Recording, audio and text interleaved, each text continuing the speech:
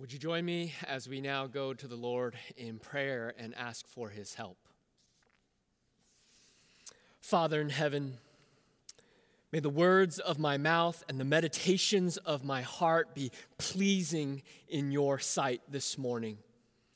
We are asking that you would show up by the power of your Spirit, cause your word to transform our hearts. Take the blinders off of our eyes.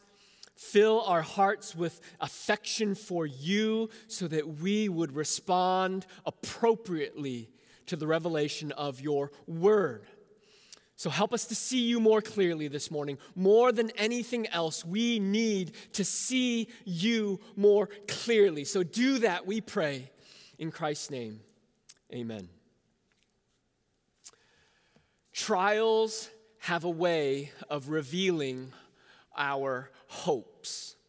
Trials have a unique way of revealing our hopes. I remember after the birth of our third child, my wife was having a number of complications in the hospital, and suddenly there rushed in half a dozen nurses and doctors. And what they were asking her to do was new to me. They were handing her papers so that she could sign them in case they had to take life-saving measures. And all of a sudden, my world came very clear. What if she died? The worst case scenarios began running through my mind. I began to think of Adoniram Judson, the American missionary to Burma, where after the death of his wife Anne, shortly after the birth, I think it was of their third child, he was running through the streets of Burma, asking for nursing women to spare some milk so that their infant wouldn't die. In that moment, I wondered if my faith would remain intact if she died. Trials bring forced clarity to our lives, revealing the source of our hope when all else seems to fail. When all else seems to fade into the background, we're faced with what is the source of our hope. We see this all that much more clearly in the midst of a global pandemic, when many are experiencing anxiety and hopelessness. But even without a global pandemic, we know that there are trials, suffering, and hardships in this life. And that requires a sure and steadfast hope that can cause us to remain unshakable. And that leads us to 1 Peter this morning. Christians have a heavenly hope in a hostile world.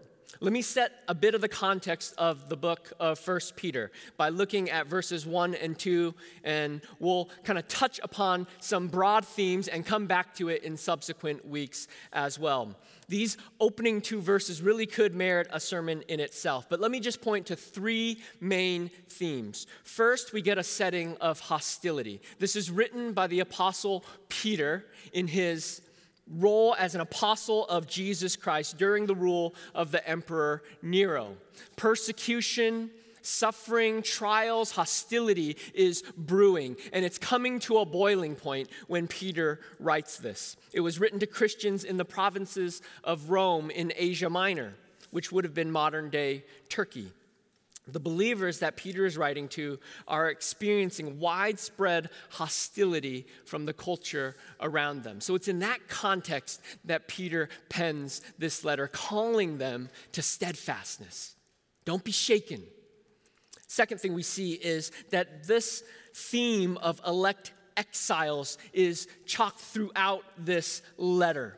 These are God's people, predominantly Gentiles, scattered throughout, and the world finds their beliefs and practices strange, and yet they have been called out by God. They are the elect, but they're also exiles. They're scattered throughout the dispersion, scattered throughout Asia Minor, but they're also outsiders in today's culture, in that culture of their time. And running through this book is this theme of homesickness, longing to be in their final and ultimate home, and it's not here in this world.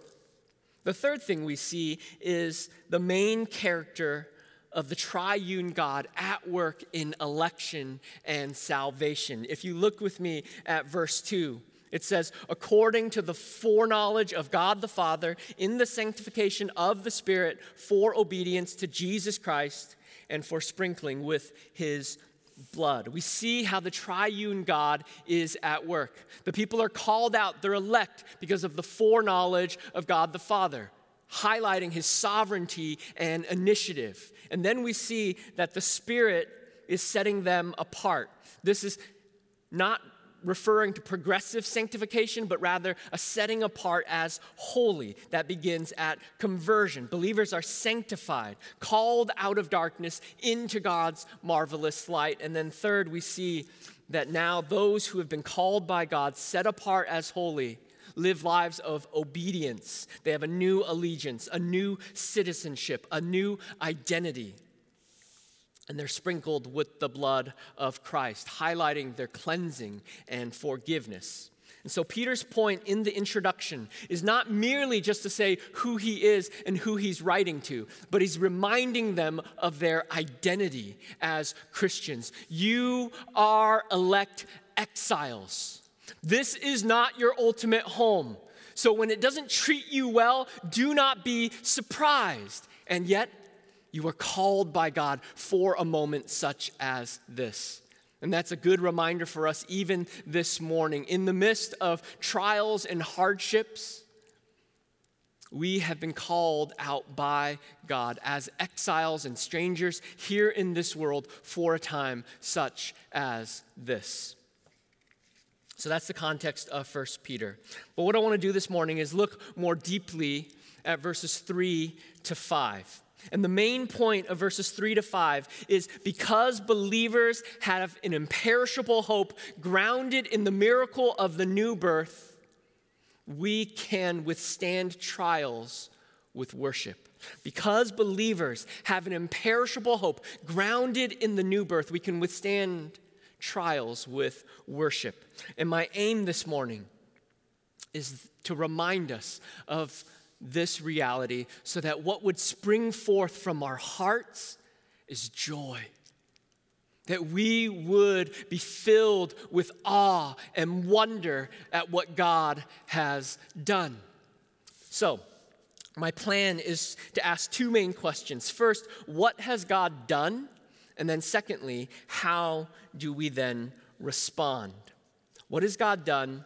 And then how do we respond? So first, what has God done? Look with me at verse 3. It says, "Blessed be the God and Father of our Lord Jesus Christ. According to his great mercy, he has caused us to be born again." New birth is what God has done. He's called us out of darkness into his marvelous light. He's caused us to be born again. Salvation, election, conversion, redemption, all of these realities tied up in this word, born again. God is alone the one who saves. This is precisely the interchange that we see between Jesus and Nicodemus in John chapter 3. Jesus says to Nicodemus in John 3:3, he says, "Truly, truly, I say to you, unless one is born again, he cannot see the kingdom of God." You can't see the kingdom of God unless you get born again. And Nicodemus says, "Wait, what? I have no idea what you're talking about, Jesus." He thinks Jesus might have one screw loose in his mind. He might be going crazy. How can I go back into my mom and be born again, Jesus? And Jesus says to him, chapter 3, verse 5 of John, "Truly, truly, I say to you, unless one is born of water and the Spirit, he cannot enter the kingdom of God. That which is born of the flesh is flesh, and that which is born of the Spirit is spirit. Do not marvel that I said to you, you must be born again. The wind blows where it wishes, and you hear its sound, but you do not know where it comes from or where it goes. So it is with everyone who is born of the Spirit." So Jesus is talking about spiritual rebirth. Nicodemus, you need to be born again spiritually, new eyes, new heart. And it's like the wind. The wind blows where it wills. You don't know where it's coming from. You don't know where it's going, but God does it of his own accord. We have been born again. Believers have been born again. It's all about Jesus, God's sovereign initiative in causing us to be born again. I remember I had the privilege of being present at the birth of all 5 of my children. I actually almost missed one, but that's a longer story that we don't have time for. And I was present in the room, and I'd like to think that I helped, I helped in the birth. Very often dads would like to say, we gave birth on so-and-so date of so-and-so child. And yet the reality is that my presence was appreciated, but ultimately unnecessary. I had no part in the birth of any of our children.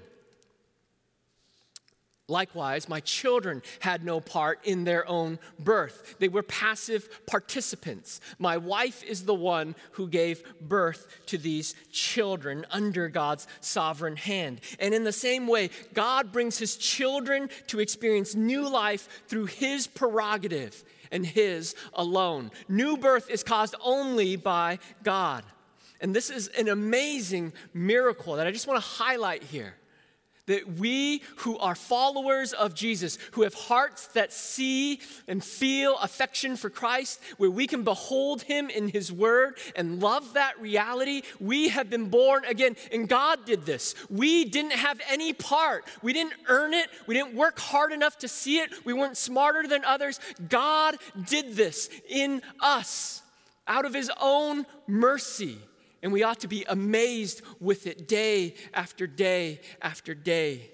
We do not want to grow calloused to these realities. But then he goes on and he says, what have we been born again to? And he lists 3 things, all with the same preposition. 1 in verse 3, we've been born again to a living hope. And then in verse 4, he says, to an inheritance that is imperishable, undefiled, and unfading. And then in verse 5, to or for a salvation ready to be revealed in the last time. So we're going to look at each of these 3 things. First, he says, we've been born again to a living hope through the resurrection of Jesus Christ. Peter is contrasting the hope that we have with a dead hope, a vain hope. It is genuine and vital. We have a living hope. Why? Look, it says, through the resurrection of Jesus Christ from the dead. We have a living hope because we have a living Savior. We have a living hope because it's grounded. It rests on the resurrection of Jesus Christ. If there was no resurrection, we would have no hope. But because Jesus rose from the dead, we have a living hope. Our hope is as alive as it is Jesus is alive, ruling and reigning from on high right now. Now, our hope is an interesting word. It can be used to convey sort of the uncertainty or precariousness of a situation, or it can be used to convey sort of our confidence and surety in something. So in the midst of this COVID-19 stay-at-home sheltering at home, our family has been engaging in much more desserts than we normally would. We've been having desserts almost every night. And what we typically do is I'll flip a coin. And the kids get to call it best of 2 out of 3. And if they get it, then they get to pick ice cream or popcorn. And if they don't get it, then they don't get dessert that night. And so if one of my children says, I hope I get dessert tonight, their hope is about 50-50. It's up in the air. It's a coin toss. They are conveying that uncertainty of getting dessert that night. But when I say I have hope that I will someday be in heaven, that is not just a coin toss. That's not just 50-50. But the reality is I have hope that I will be with Jesus, see him face to face because of God's foreknowledge and election, because of the resurrection of Jesus Christ, because I've been sprinkled by his blood, because I've been set apart by the Holy Spirit. We have a living hope because Christ is living, and our hope is grounded in the resurrection of Jesus Christ. Secondly, he says we've been born again to an inheritance that is imperishable, undefiled, and unfading. Look at verse 4. Believers receive this inheritance. Now, throughout the Old Testament, the inheritance is referred to as a land that God's people, the 12 tribes of Israel, would receive coming out of the Exodus. We see this throughout Numbers and Deuteronomy, and yet Peter picks up this language. But rather than a physical inheritance, he says, wait a minute. You guys are exiles and strangers. This is not your ultimate home, but you have an inheritance that awaits you. An inheritance that's not going to fade like a land that will get stolen or conquered, but you have an inheritance that is imperishable, undefiled, and unfading. A heavenly country. It's actually described a little bit further in Hebrews 11, that talking about the hall of faith, all those who longed not for a physical land, but a heavenly one. It says this in Hebrews 11, verse 13. They all died in faith, having acknowledged that they were strangers and exiles on the earth. For people who speak thus make it clear that they are seeking a homeland. They desire a better country, that is a heavenly one. So Moses and Abraham and David and all those who came before are longing not ultimately for physical land that they would take possession of, but they were longing for spiritual inheritance, a heavenly land, a heavenly country that they would take hold of. And this is a good reminder for us this morning. We are strangers and exiles here wherever we may live. Many of our global partners have had to leave their countries to come back to this one, and some have remained. And yet, nonetheless, for all of us, wherever we may find ourselves, we are not primarily citizens of this country. Our allegiances aren't mainly to an earthly kingdom. We labor not mainly to advance a particular political agenda. Our citizenship, brothers and sisters, is in heaven. We long not ultimately to be accepted by the culture around us so that we would get their stamp of approval, so that our rules would rule the day here in this country or another, but our desire is that we would be with Jesus in heaven for a spiritual country, a heavenly country. That is our inheritance. Now, he uses three adjectives to describe this inheritance: imperishable, undefiled, and unfading. And it's just really amazing that he speaks of this inheritance in these three different ways to highlight how good of an inheritance this truly is. First, our inheritance will not spoil. It's imperishable. It doesn't have a shelf life. It won't go stale. It won't mold. It will never expire, and it doesn't turn sour. Compare that even to our lives. We are like grass that grows and then withers. And yet, ultimately, our inheritance is imperishable. In the news this week, I read that many dairy farmers are dumping millions of gallons of milk down the drain because it's perishable. And the supply, the demand for it has dried up in school cafeterias and restaurants. And so they have all of this extra milk, and they need to dump it because if you don't use it, you lose it. Compare that to our heavenly inheritance that is imperishable. Secondly, it's undefiled. It won't get stained, won't get contaminated, it won't get infected, it won't get ruined. This is the same word used to denote Jesus' sinlessness in Hebrews 7:26, where it says we have a high priest who is unstained by sin. It's undefiled. If I gave you something and said I coughed on it, you wouldn't want it anymore. Or the worst thing is when you buy something and you get home and you open it up and you realize it's used. Someone else played with it and then returned it. Nothing more frustrating. And then unfading.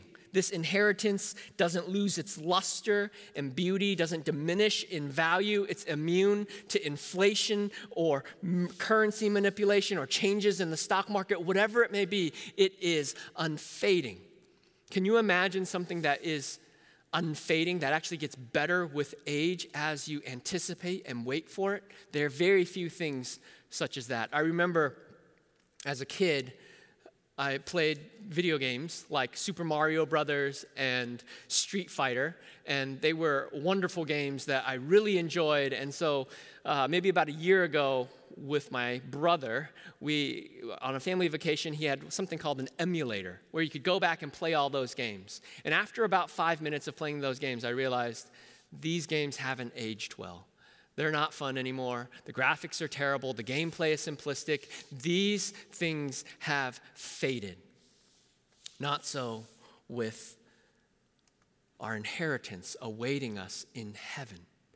In fact, the hope of the resurrection, our eternal life with Jesus, gets only better and better and better each and every single day. Every moment we get closer to eternity with Jesus. And as we age, we realize that this world has nothing ultimately to offer us. And we long to be with Christ. It is far better to be with Christ than to remain.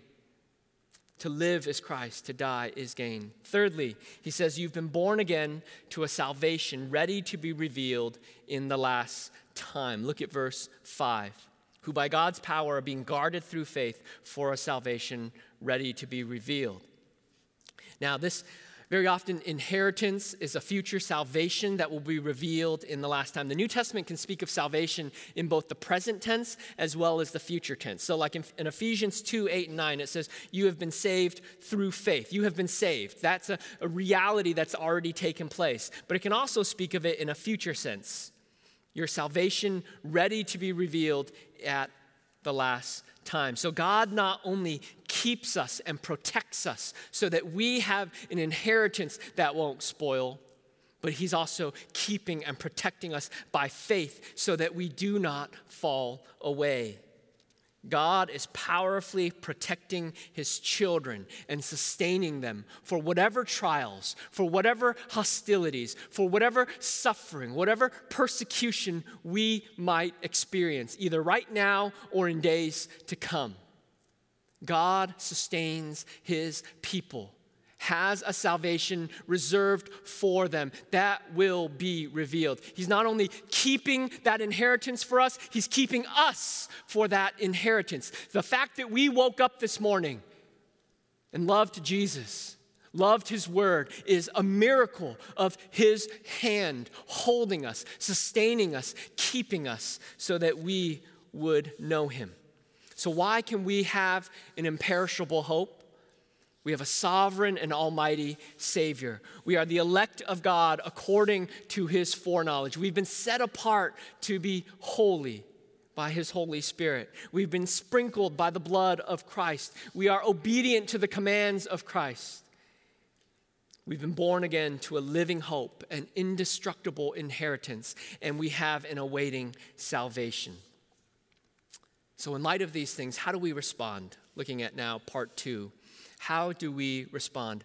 Peter's antidote to hopelessness is that we would fight the fight of faith with worship grounded in the new birth, that we would withstand trials with worship. Because we have an imperishable hope that's grounded in the miracle of the new birth, we can praise God. Hope-filled worship ought to characterize God's people because we have been loved with an infinite and everlasting love.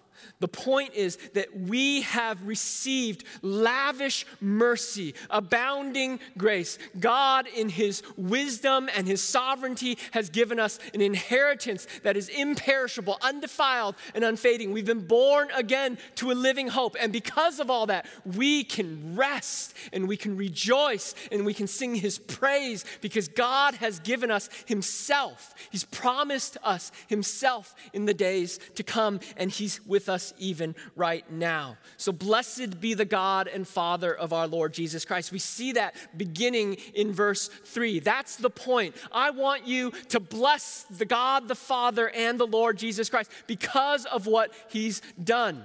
Like Psalm 103, bless the Lord, O my soul, and all that is within me.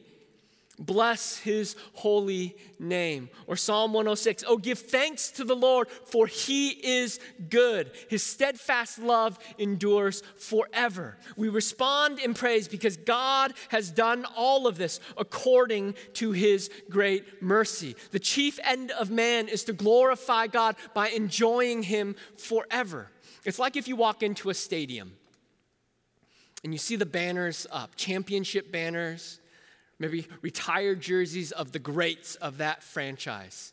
I know for Minnesota that might be a little bit hard, but imagine if you were walking into Boston or LA and you see the banners hanging. That's to give you a sense of the greatness of those franchises. Look at all the championships we have. And now here in 1 Peter 3, it's not just banners of championships, but it's banners of what God has done in eternity past, in eternity present, in eternity future. God is keeping us, and he has caused us to be born again to a living hope, an inheritance that's undefiled and unfading.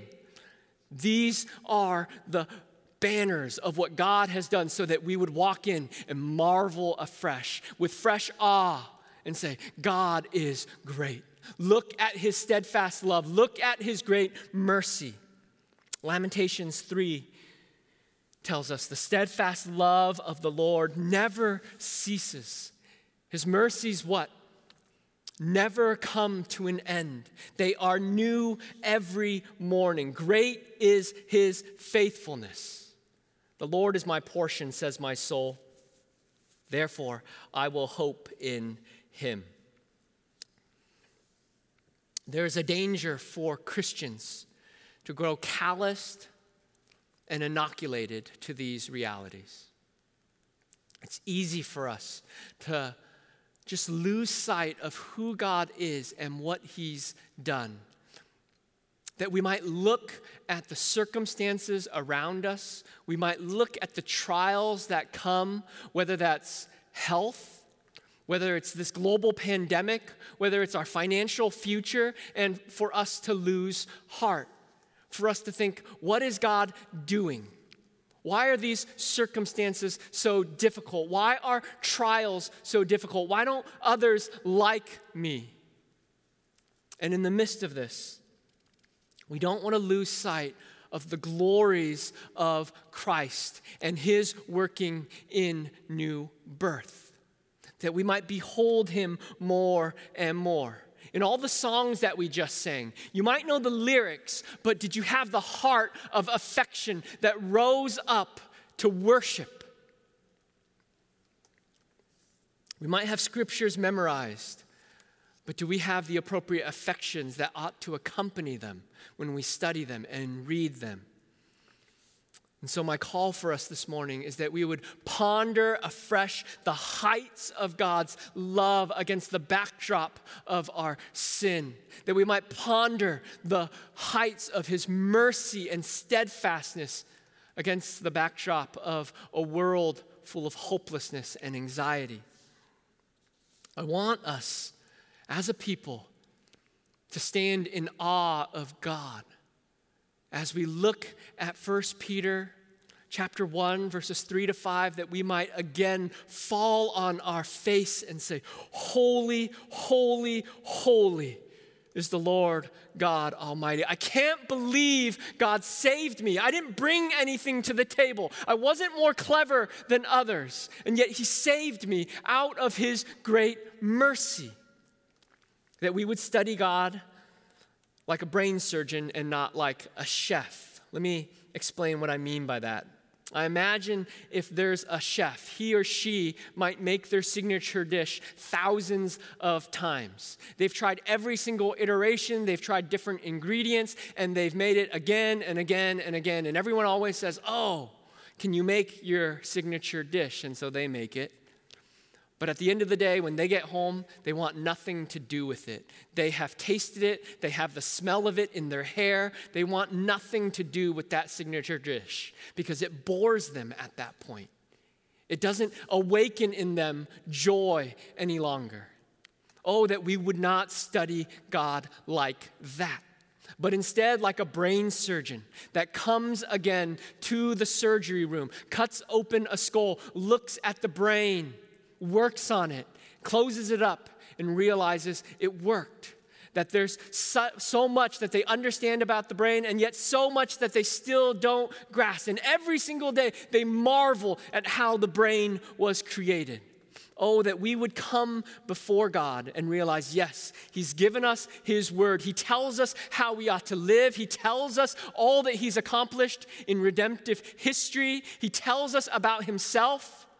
And yet that we would read this and study it, not like those who get bored with reading that we've been born again to a living hope again, but that we would marvel, be freshly amazed that He's done this, and somehow we are gloriously recipients of it. And not only that, we get to be messengers of it. We get the ministry of reconciliation so that we can tell others through our words, come and see the glories of Christ. He too can do this for you. If you're listening this morning and you don't know Jesus, we want to call you to come behold Him in His word. What He has done for every believer, calling them out of darkness into His marvelous light to be born again to a living hope, He can do for you.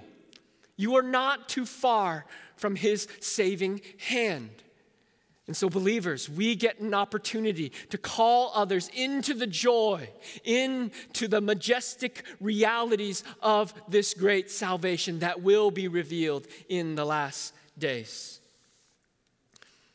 So I want to end with two quotes. One is from George Mueller, and the second is from Pastor John Piper. First, George Mueller writes, in terms of cultivating a heart that's happy in God, I saw more clearly than ever that the first great and primary business to which I ought to attend every day was to have my soul happy in the Lord.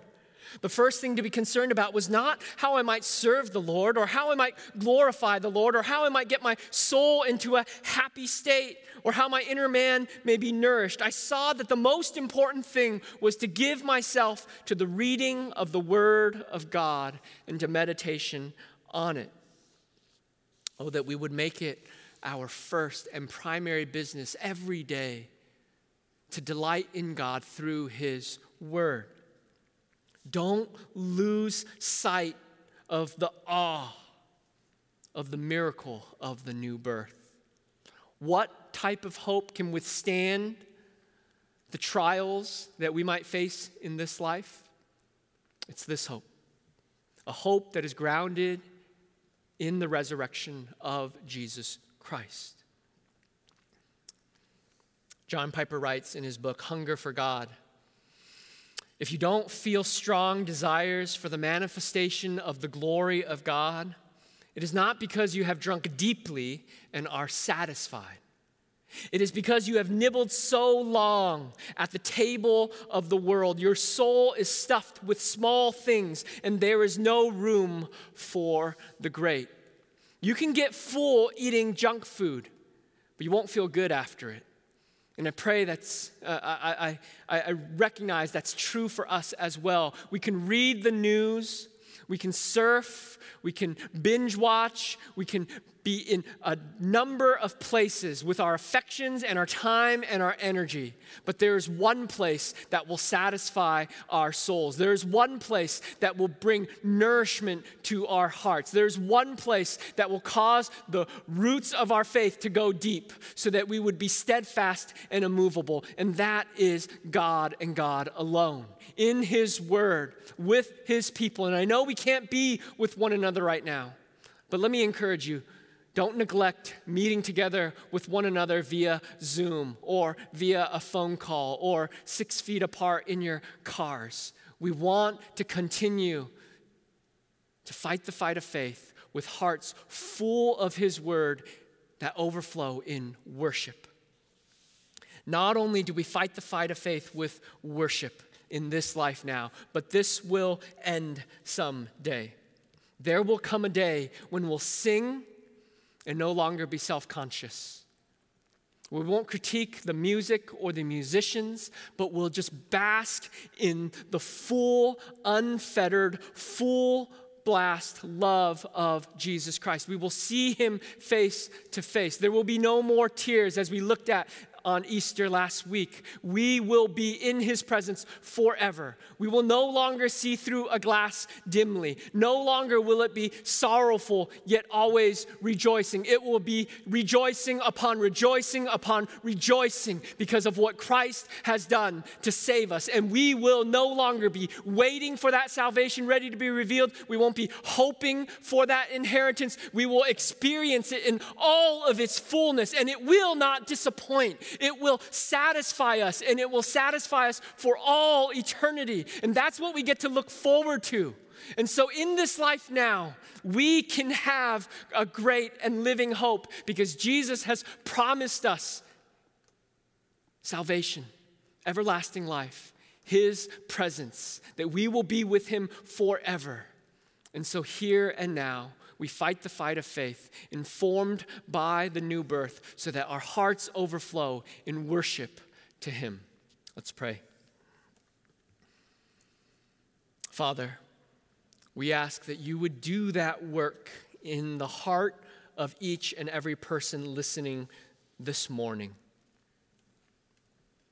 That by the power of your Spirit, in their living room, wherever they might be, they would experience the overflowing, overwhelming love of Christ fall on them so that they would not only know it in their heads, but feel it deep in their hearts, all the way down to their bones, that they are loved by the God of the universe. Though they are elect exiles, homesick for their heavenly country, cause them to experience the depth of your love this morning. We pray that in Jesus' name. Amen.